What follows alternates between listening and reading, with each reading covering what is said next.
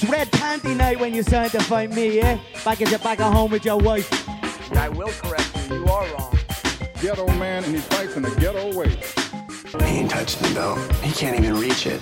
Are you guys fooling me? Are you guys... You better not fool me! Hey, I'm not surprised, motherfuckers. Welcome back, ladies and gentlemen, boys and girls. Jeremy Brand here for another episode of Sucker Radio. We've had 3 events go down over an 8-day course. UFC action in Florida. This did not come without controversy. I'm not going to talk about it myself. I'm going to let my guest talk about it. James Lynch joins the show, and he will chat with us right now.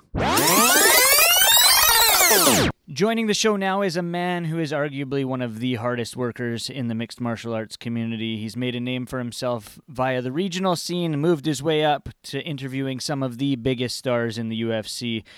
He's now the head editor over at The Score MMA. Please welcome James Lynch to the show. James, thanks for joining me today, man.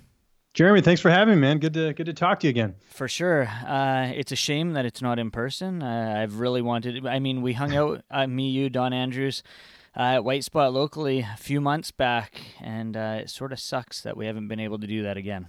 Absolutely. Well, phase 3, whenever that's coming in, I'm sure we'll do it up again. We might have to sit with some face masks on and maybe some gloves, but hopefully we'll be back doing that quite soon. So yeah, it's good. This is the next best thing is doing Sucker Radio. I appreciate it. For sure. I did see actually today that restaurants are able to have dine-in service as of today, Tuesday, May, whatever the date is, 19th. Yep, you got it. So we'll see how that goes. I'm sure it's going to be an interesting time for the restaurant scene and everyone else, and everything is just sort of moving and flowing as it goes. Myself, with the school board, we're supposedly going to be back to work as of June 1st. I heard Ontario canceled schools as of today, so who the heck knows what's going to happen. Tomorrow it could be all a new game and completely different. Yeah, I'm just listening to, the Bonnie Henry updates and everything and just, kind of seeing what I can. But I'm going to be patient. I mean, Jeremy, we're pretty lucky living here. Like, it's a lot better here than it is other places in Canada and even obviously other places in the U.S. So glad to see some stuff we're seeing some progress. We're flattening that curve, as they're saying. So that's the good news. For sure. Now, I want to go back before this past week where we had the 3 events. I want to go back to when this pandemic first hit. I had Nick Baldwin on the show, actually, your cohort over there at The Score, when I first brought Sucker Radio back, and we talked about what it was like and coming up with ideas while there was no MMA on. So I just wanted to ask you sort of the same thing about how was it for you guys over there and yourself in particular coming up with ideas? Obviously, you had to go outside the box and come up with different ideas for when there was no MMA news to report on. Yeah, I mean, for me, it was, if anything, it just made things busier, which is fine. Like, I've been doing more features. I've been doing more sort of, evergreen articles, as they say, that, can be used for whatever. I mean, like, one of the things Nick and I started doing was the rescoring articles, where we'll go back and watch old fights and rescore them and give sort of our take on that. So that's been a lot of fun, and just coming up with just different ideas of, like I did one on, fighters that had short careers that were successful and things like that. So it's really sort of thinking outside the box there. And then in terms of video, like that's mainly what I do is a lot of the video content on the Score channel. That's been pretty easy because fighters are still around to talk. If anything, I've, taken time to interview some past fighters, ones that have retired or ones that, people would know, but they haven't, they don't kind of want to know what they've been up to and everything like that. And then the other thing is, like, because I do those pros picks videos, a lot of the stuff I've done with like questions that I've asked fighters are evergreen. So there are things like, what's your favorite post-fight cheat meal? What do you think about judging? What do you think we could do to improve that? Like, those are things that I've had in the bank and I still have in the bank for months. So from a video perspective, it's been pretty easy. Like, it hasn't been that bad, as opposed to some people that rely very heavily on the news. With us, we've sort of found ways ways to just be more creative. And I like the challenge of it. I think it's really put everyone in the industry on notice in terms of you got to come up with creative stuff. Otherwise, people aren't going to click. So I've been really happy with what Nick and I have been able to do, and just keeping people happy and keeping people entertained in terms of content and having stuff that they can, digest on a regular basis. Two things from that. You're very lucky to be able to keep your position, because I have seen a lot of actual big name journalists in the MMA scene and actually journalism overall have lost their positions due to this whole thing. A few people even recently, as of I saw yesterday, a couple guys lost their roles with some larger outlets. So you're lucky to be able to have that. And how lucky are you to be with The Score? Well, very lucky. I'm in a bit of a different position than some of those other sites, because a lot of them are MMA just based sites, whereas The Score is a sports site. So, I mean, if they get rid of me and Nick, I mean, there's going to be no MMA coverage. So it's just the two of us. So we kind of lucked out there. But I think at the same time, it's unfortunate. I haven't seen that many people like laid off. I've seen some freelancers.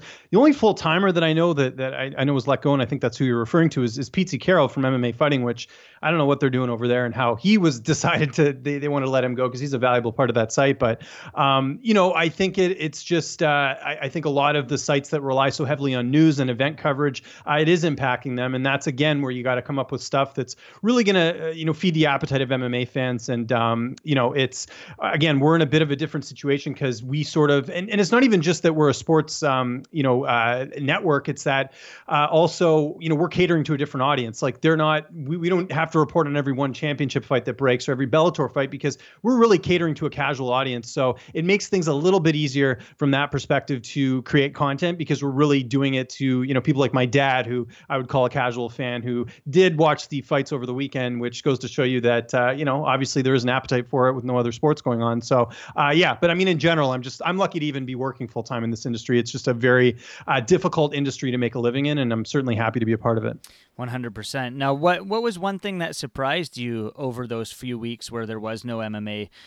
Whether it's an article that you wrote that did really well, that you saw people hitting you up on Twitter and whatnot, or something that you spoke to someone about. Anything surprise you that you heard from people or anything like that? Yeah, I'm just trying to think. A couple of the I'll give you one from last week, for example. Like I just did, the preview articles for the two UFC cards that are fight nights, which, let's be honest, not really strong fight night cards if you think about it. I mean, 249 was stacked, but I was a little concerned to see what the numbers would be like on previews for, the Smith and Teixeira card and also the Overeem and Harris card. And actually, the views were great from just looking in the back end. I mean, they were we got numbers that you'd get on like a pay-per-view. So, I don't know if that's because people want stuff to watch, or because maybe you'll just watch whatever you can type thing. But that sort of surprised me a little bit more. The one thing that I'm happy to see, and I wasn't sure, because you never really know when you're trying something new what the audience will be like, but the rewatch articles, those have done quite well for something that's old, right? So that's like the numbers on all those have been really good, and a lot of people telling me I don't know what I'm doing and all this stuff, because it's people are upset. I had to do the Johnny Hendricks George St. Pierre one. Spoiler alert, I rewatched it and I felt like Johnny Hendricks won the fight. So obviously a lot of angry Canadians, but that's, you got to be objective here. So I think that, I guess I shouldn't be surprised by that, because everyone loves GSP, right? So yeah, I think in general, just the surprise has been that people are still watching the content, even if it's, UFC stuff that's not even really that notable. I think that's what's been the biggest surprise. All right, let's take it back. First event, we had UFC 249. Pretty damn good card. Week before, though, leading up, you got to take part in the media day. You weren't sure if that was going to continue the rest of the week with the next few cards, but it did. How cool was that to be able to be part of the media day where you're interviewing these guys that you would normally do on scene, but you got to do it over the computer? It had to be an interesting situation.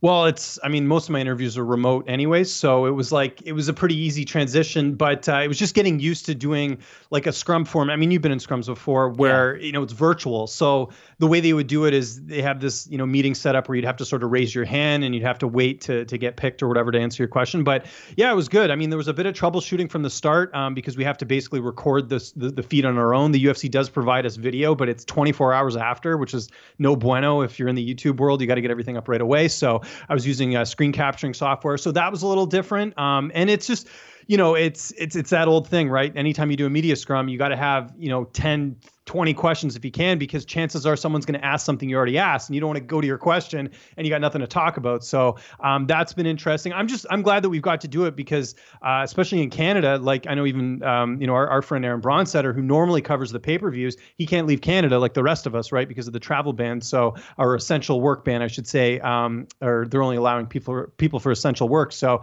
it's nice that I'm still able to get some content there, and the UFC's helping provide that. And I think that really is the right call just with what's happening. And I enjoy it. I mean, it's fun. I get to watch the fights. I get to interview them after, and I can still go to my fridge and get snacks. So that's a bonus. For sure. Now at UFC 249, we saw some pretty big upsets to some. Justin Gaethje defeating Tony Ferguson. The Ngannou fight wasn't really an upset, but it was over and done with really quick. Rather than me talking about fights individually, what was a few of the fights that stuck out to you overall in that card? Well, I think the Gaethje fight, I just think the way it played out where Gaethje, people still disagree when I say this, but I thought he dominated the fight. I mean, Tony did have some moments, but I thought overall, if you look at the fight, leading up to the 5th round, this was all Justin Gaethje. I don't think anyone felt like Tony was, had a shot to win this thing unless he finished it. I actually picked Justin Gaethje before the fight. I felt like he was more active, and I felt like Tony Ferguson gets hit a lot, so I didn't think that would bode well for him. And I'm pretty sure I picked Tony Ferguson in all of his fights previous, but this Gaethje matchup, I just didn't like it from a style perspective.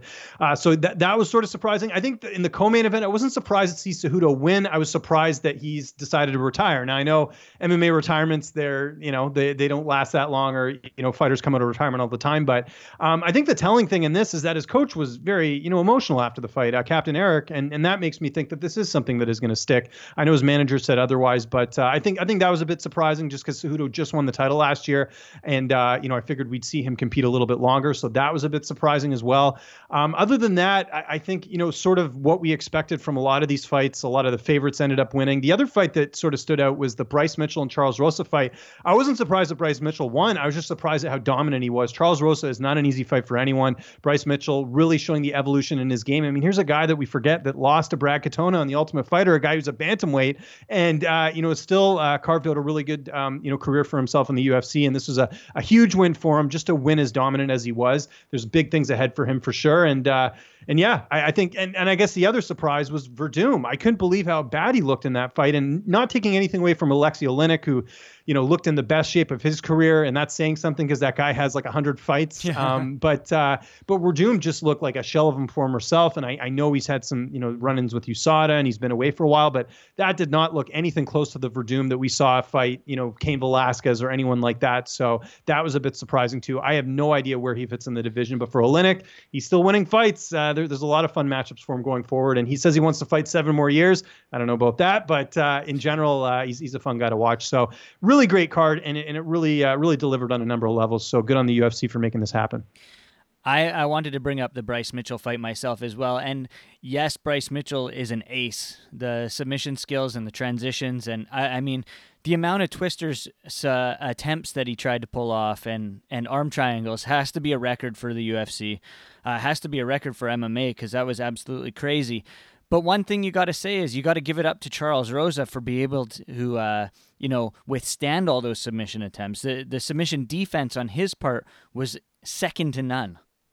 Certainly was, and I think it just shows, how good Charles Rosa really is. I mean, you look at the last fight. I know was the fight before the Bryce Mitchell fight was against Manny Bermudez, who's a slick guy in the ground, and Rosa went out there and submitted him. So it just goes to show you how confident he is in his jiu-jitsu. But full credit, I don't hear enough sort of credit given. I'm not speaking to you specifically, but just in general. Mitchell's coach is Rolly Delgado, who used to be on The Ultimate Fighter, who's in the UFC. He is a fantastic coach. I've seen him train a lot of guys on the regional scene and just see them blossom under his tutelage. And I think Bryce's ground game is a testament to that, and it's so good to see that Rolly has found success, because he didn't have a lot of success in the UFC, and to see him have success in coaching, I think it's no coincidence that Bryce is really coming into his own right now under Rolly Delgado, who's done just an outstanding job with Mitchell in his ground game and his evolution as a fighter. All right, Wednesday night, UFC Fight Night 171. We lucked out with some Wednesday fights. Has been quite a while since we've had midweek fights. Those are always fun. I'll talk about some fights that I thought stood out. Obviously, Brian Kelleher, what a performance by him. Big round 2 knockout of Hunter Azure. That fight was fun. Moving on, I thought I was surprised how the lackluster performance by Sarah Morris. I mean, she didn't really do much out there. It's unfortunate. Sijara Eubanks completely dominated her in that performance.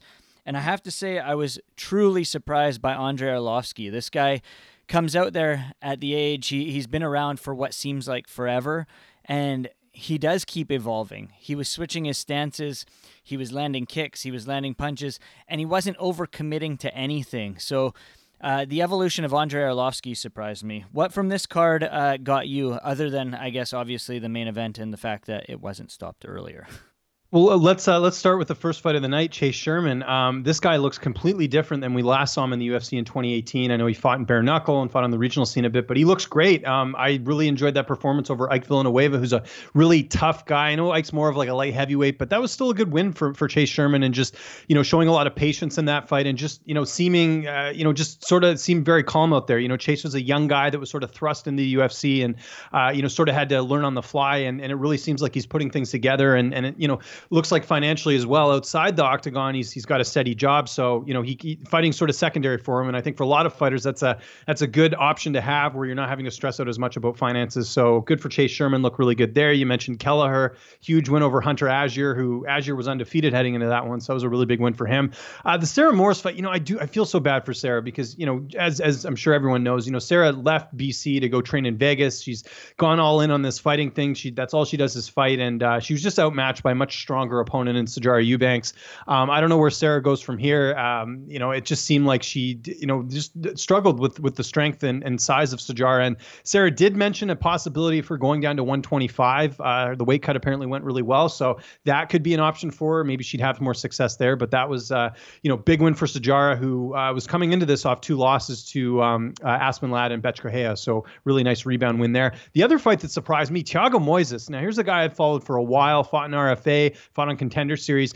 I thought Michael Johnson was going to win this fight. If you look at it on paper, just from the experience and who Johnson's fought, and I know Johnson's been very inconsistent, but that first round, I thought Johnson's probably going to end up winning a decision or get a finish. And out of nowhere, Thiago Moises getting the ankle lock submission. Super impressive. This kid's 25 years old, and I have no doubt that him training with Dustin Poirier at American Top Team definitely benefited him, because, of course, Poirier fought Johnson, ended up losing that fight, but still to have that knowledge and to have that coaching from a guy like Dustin Poirier got to pay dividends. So Thiago Moises is a really exciting guy at 155, and has now got 2 straight wins in the lightweight division after he's got he bounced back. He's alternated between wins and losses. Lost his debut, beat Kurt Holobaugh, lost his next fight, and just won this one. So hopefully he'll put it all together here. He's only 25 years old, so really like that performance.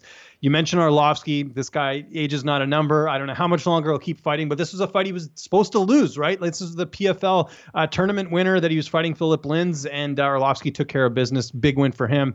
I think you'll see him fight a couple more times, but I really don't know what's left for him at this point. And then the other fight I'll just quickly mention, Drew Dober. This guy's really come into his own. I'm sure riding the momentum of Justin Gaethje's title win, his teammate, just the Saturday before. Really dominant performance over Alex Hernandez, who, Hernandez has been, very underwhelming. I think from his debut where he knocked out Beneil Dariush to where we've seen him the last couple fights, including the fight before this one against Trinaldo, which I don't think he won.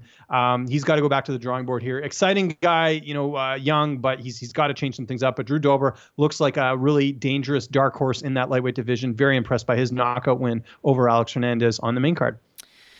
Final card of the week, UFC on ESPN 8. I won't talk about any of this fight specifically. I'll let you do that. But one thing I will say is the judging was absolutely horrendous. 3 fights that I speak of, I will clearly say this. It's no secret. But I do believe Marlon Vera, Edson Barboza, and Angela Hill all won their fights. So I'm going to say that on the record. I'm pretty sure I said it on Twitter myself. All those people also thought they won the fights. But I'll let you talk about the card itself. And how cool was it post-fight, the way Nate Landwehr shouted you out during your interview with him? That was pretty awesome, man.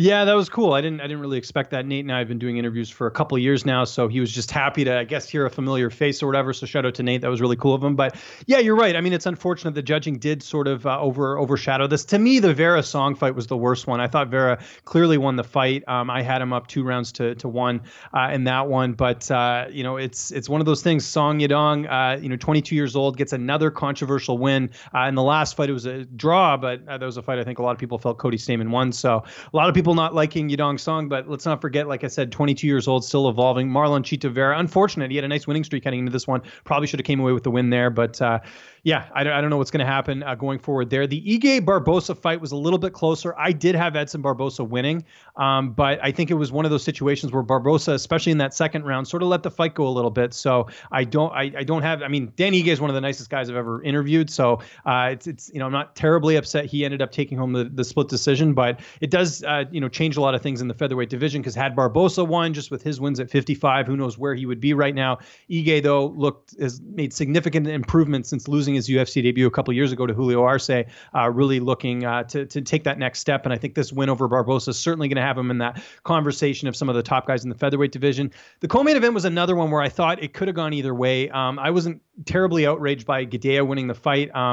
Certainly she had the wear and tear on her face, but I did think Gadea had her moments in this fight. I thought in that first round in particular, I thought she did well there. The third round, I think, is where people take issue. A lot of people felt Hill won. I think Gadea might have edged out that third round, but again, it's a back and forth one. And I think the other thing is, sometimes it's good to watch these back without the commentary. Sometimes that can play a little bit of an influence there. But I think, this is something I've been asking fighters over the last couple months. I'm actually going to have a video coming out soon on how to improve the judging situation. And I think, we got to start looking at things like open scoring and adding in more judges, or adding in MMA fighters as judges. But then you got to obviously worry about the biases of, fighters who have trained together. So the judging's got to be reevaluated. And I think the other thing too is we got to get off this boxing model. Like, it's MMA that, UFC's been around for a while now. They got to reevaluate the system and just, I think, be more open to handing out, like a 10-5 or a 10-6 or something. Like, why should someone get nearly finished? Like, here's a prime example. I don't want to jump ahead of myself here, but like Walt Harris and Alistair Overeem, like, how do you score that fight? Does Overeem, because Overeem survived that onslaught and looked good towards the end of the first, does he take that round? Like, do we completely just ignore that Walt Harris nearly finished Overeem in the main event? I mean, that's where, like, you need a better scoring system for that, because to me, Harris should get like, 9-10 points in that round, and Overeem, even though he looked good at the end, maybe he should only get 3 or 4. Like, to me, you got to sort of look at that too. And that's, I'm sure, a podcast we could do on our own, but there does need to be something done with the judging, just because it seems like every card we've got something to talk about in judging. For sure. I won't say that I think that those 3 fights were robberies by any means, because we've seen far worse, like those bouts that you guys did, rescoring or whatever it was called. There were definitely way closer fights that could have gone either way. I just wasn't a fan of the way things played out. And it wasn't even just this night in particular, but all 3 nights there were some odd calls. Yeah. Oh, absolutely. And it's going to continue to be a problem. And you'd think without the crowd, it would actually get better judging, because that's one of the things they say is that, does the crowd influence the judges? Well, it doesn't look like it matters. I think what it really comes down to is, and another thing I would mention as far as improving the judging situation, is more accountability. I mean, we know who the judges are, but if you make a mistake as a judge, like, what happens? Nothing. I mean, if you make a mistake as a fighter, look at Paul Daly, pushes the ref after the fight. He's not in the UFC anymore. I mean, that's the type of stuff you'd like to see, where if a judge is on their phone, or a judge is, just not watching the same stuff that we're watching. I mean, you got to be accountable for that. I think there's got to be some responsibility, and it's got to be a little bit more rigorous to be a judge, as opposed to just, getting some guy who knows boxing and coming in and scoring an MMA fight. Like, you've never trained jiu-jitsu. How on earth are you supposed to, judge an MMA fight? So I think there's some room for improvement as far as some of the judging goes. I think some of the criticism that's the wrong way are, I know a lot of my staff actually have said, the Florida Commission is terrible. And Dana has also said, we're going to move to Arizona or something like that, or if we can't do Vegas, we're going to move elsewhere. Not sure whether that was because of the judging or not, but people have to look at who was judging. Like, Sal D'Amato does not just judge in Florida. He's judging in Vegas. He's judging in California. He's all over the place. So these judges are licensed by the commissions, but they're not based to that one commission. These guys are judging all over the place. Yeah, and you'd think when you see scorecards that are like Sal D'Amato is a prime example. I can tell you a handful of fights that he's scored, and they haven't been good scorecards. So there's got to be some repercussions for that. And I'm not saying, like, obviously you don't want to get too personal. You don't have people hurling out death threats and things like that. But we do have to have some sort of responsibility. It's like if you or I did something bad in our job, if we made a mistake, you get reprimanded for it. You have to apologize. I never see a judge come out and say, "Whoops, I scored that wrong." You'll never hear it, because otherwise they won't be a judge anymore. But there's got to be a better system there for the accountability of some of these scorecards. Because we're not just talking about like, wins and losses. We're talking about a fighter's career where if a decision went a different way, it could really change. Like look at Chito Vera. Had he won that fight, we'd be talking about him fighting some of the top guys in the bantamweight division. Now, because of the setback, he's back fighting the guys he was used to fighting. So just, examples like that is how it really has an impact. Let's quickly talk about the main event. Alistair Overeem, as you said, weathered the storm in the first round, was able to finish Walt Harris in the second round. Emotional evening, even leading into it. The Friday before ESPN aired the documentary on Walt Harris and his daughter who was murdered. Before we talk about the fight itself, what were your thoughts on that? What are your thoughts on them, airing something based on tragedy? I think you have to talk about it because, how could you not? It's something so significant. It went beyond our sport. This was, Walt was on Dr. Phil. It was a huge story, that you need to talk about. However, and I'm curious to get your thoughts on this. I thought it was a little overdone. I thought they kept playing the promo over and over again. And it's like, okay, we get it. And I know it's a great story and it's a great, I'm saying this as no slight on Walt. Like he's handling this the best you possibly could. I think he's handling it better than most would. But the fact that ESPN just kept going back to that well and kept, promoting it, I thought was a little much, because people understood it. It was talked about for weeks. It's not like someone's tuning in for the first time and didn't know about it. So I thought there was a little bit of overkill on ESPN. End. I know they got to make money and I know they got to, tell stories and that's how you get new fans, but I thought it was a bit overdone there. So that's my initial thoughts on that. For sure. I completely agree. I understand, fighting for Anaya makes sense. Great hashtag. That's what Walt Harris was doing. He was fighting for his daughter who had passed away. But they could have aired it once during the prelims or the early prelims. Shown it twice during the regular prelims and then once during the main card. It was definitely overdone. It was basically shown at every commercial break. But yeah, and as you said, nothing against Walt because obviously he was fighting these things. Emotions are there for him. He knows that all this is going on, and I'm sure it had to get to him inside the cage as well. Absolutely. And I think it's just, again, you need to mention it, but do it in a way where it's not as obvious, I guess, if that makes sense. So, I think ESPN kind of overdid it a little bit as far as that goes. But props to Walt Harris for doing it and stepping in there and also having to answer all the questions. Like, no offense to some of the media out there, but it's like he's been asked this, I don't know how many times, like watch other interviews. It takes 2 seconds, do a Google search. Yeah. Hey, Walt Harris did this interview. Like you're asking him the same questions. It's like, that's in general. You should always try and, figure out what's been asked and try and get some different stuff out of that. So there's my lesson for the day. What were your thoughts on the fight itself? We have to have guys like Dominick Cruz watching this fight thinking, oh my God, the referee let this go. Obviously, Dan Miragliotta, one of the best in the business, stood back, watched. Overeem's eyes weren't in the back of his head at any point. He was still, safely defending the punches, I guess you could say, and then he weathered the storm. But do you think it went too far? No, I thought it was the right call. If the ref had stepped in and stopped the fight, no complaints here. I literally thought the ref was going to stop it and stop it as I'm watching this. I'm like, Overeem's done. But, props to Miragliotta for letting it go a little bit longer because it definitely changed the outcome of the fight. Overeem ended up coming back and winning. So it was to me, it was on the line, right? Like if they had stopped it, no complaints. Maybe some fans would complain it was a little early, but thankfully they didn't because we saw sort of a different outcome of the fight. I know everyone would have wanted Walt to win, but that's why there's 3 rounds in a fight. You got to, pace yourself. You have to, make sure you don't overexert yourself. And I know that's what Walt did, but who wouldn't? Overeem's been knocked out before in the first round. So in fact, I'm trying to remember if there's ever been a fight where Overeem's been knocked down like that and come back. None come to mind. It just goes to show the evolution in his game and also just the experience as well. That was one of the things I talked about leading into this fight is that you got Walt Harris, who's, younger guy, less damage, not younger by much. I think he's only 3 years younger, but still the experience. We're talking about a guy in Overeem who not only fought in kickboxing, but also has 43 more fights than Walt Harris. That's a huge experience gap. So I'm sure part of that, of him, being able to come back was because of that experience. So didn't have an issue with the stoppage, but at the same time, had they stopped it, I don't think I would have complained either.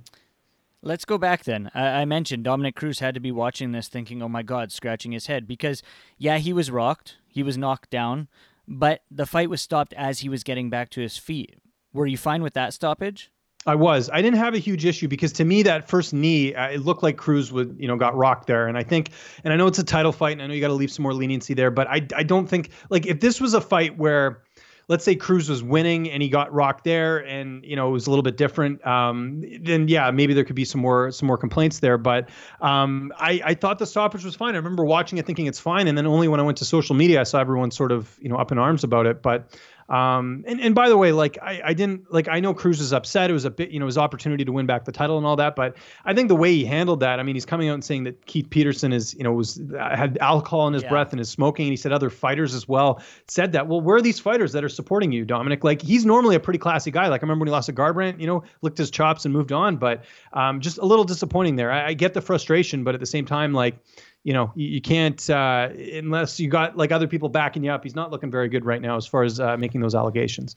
All right, so moving forward, as we said, Tyron Woodley, Gilbert Burns, the next fight. Are you surprised that the UFC has kept it so tight-lipped on this?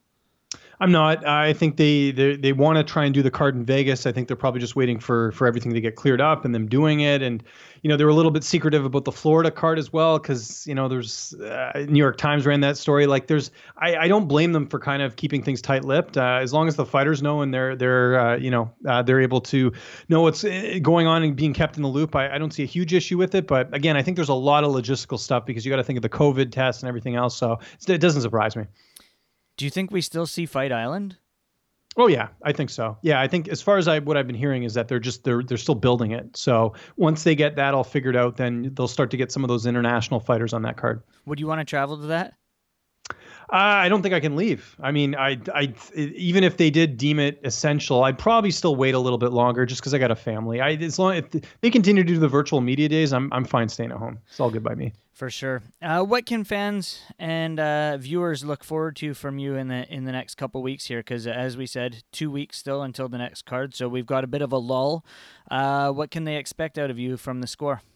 Well, I'll have the podcast going next week. I took this week off. I literally had no time to do interviews last week with the two events going on and having to do all the media days. Like, I don't think people realize that we had the UFC card. I'm not complaining, by the way. I'm just letting you know the schedule here. But we had to do the UFC card Wednesday night, and then we had to do media day the very next morning. So like we were up late doing the card, doing the post-fight interviews, and then we had to get up early and do the media day. So that really threw a wrench in my plans in terms of doing interviews and things like that. So next week the podcast will be back, still working on some guests as far as that goes.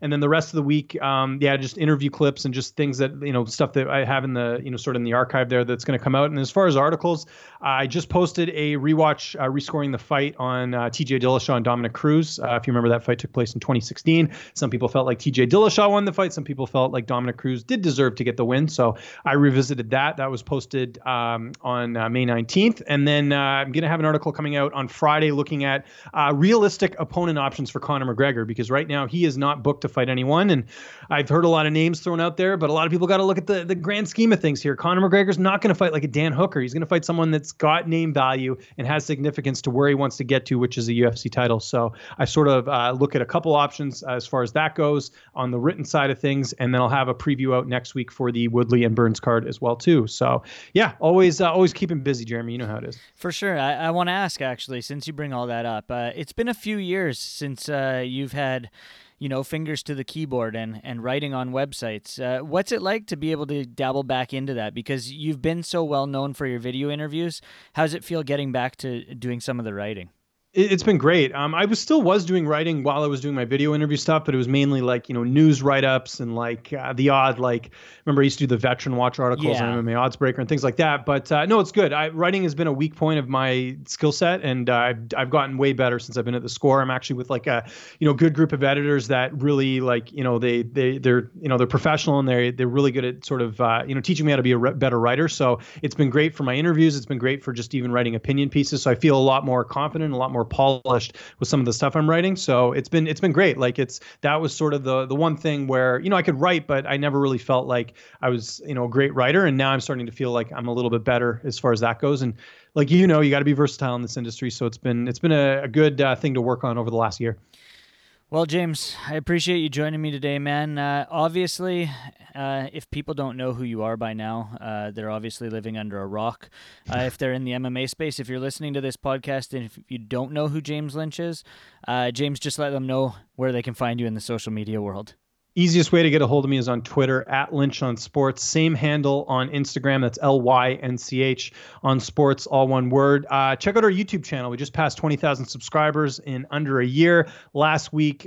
So that is youtube.com/thescoremma. We're always posting something every day. So that's one thing to look forward to. And we're not like these other sites that steal content and repurpose stuff. It's all original content. So we're going to give you guys something a little bit different when you head over to the Scores YouTube channel. And thanks for having me on, man. It's always good catching up with you, and hopefully we'll get back to seeing each other at some regional shows when this whole COVID thing's over with. But could be a while. We'll see what happens. Definitely regional shows, maybe White Spot. Maybe we should just pick something up and hang out at a beach or something. Yeah, or maybe we get Ryan Ventura over. We'll play some NHL 94 or something. There you go. All right, James. Have a great day. Enjoy the sunshine. Hope to chat soon, buddy. Anytime, buddy. Appreciate it. That was James Lynch. I thank him for joining the show. Not much else to talk about. As we said, a couple weeks of a lull in MMA action before the UFC returns. I believe we have a one championship card at the end of the month as well, if that is going forward. Make sure you check us out, MMAsucka.com, for all your news, rumors, interviews, all that other jazz. Check us out on Twitter at MMAsucka, on Instagram at MMA_Sucka. You can follow me on Twitter at JeremyBrand604 and on Instagram at Jeremy_604. With that, I am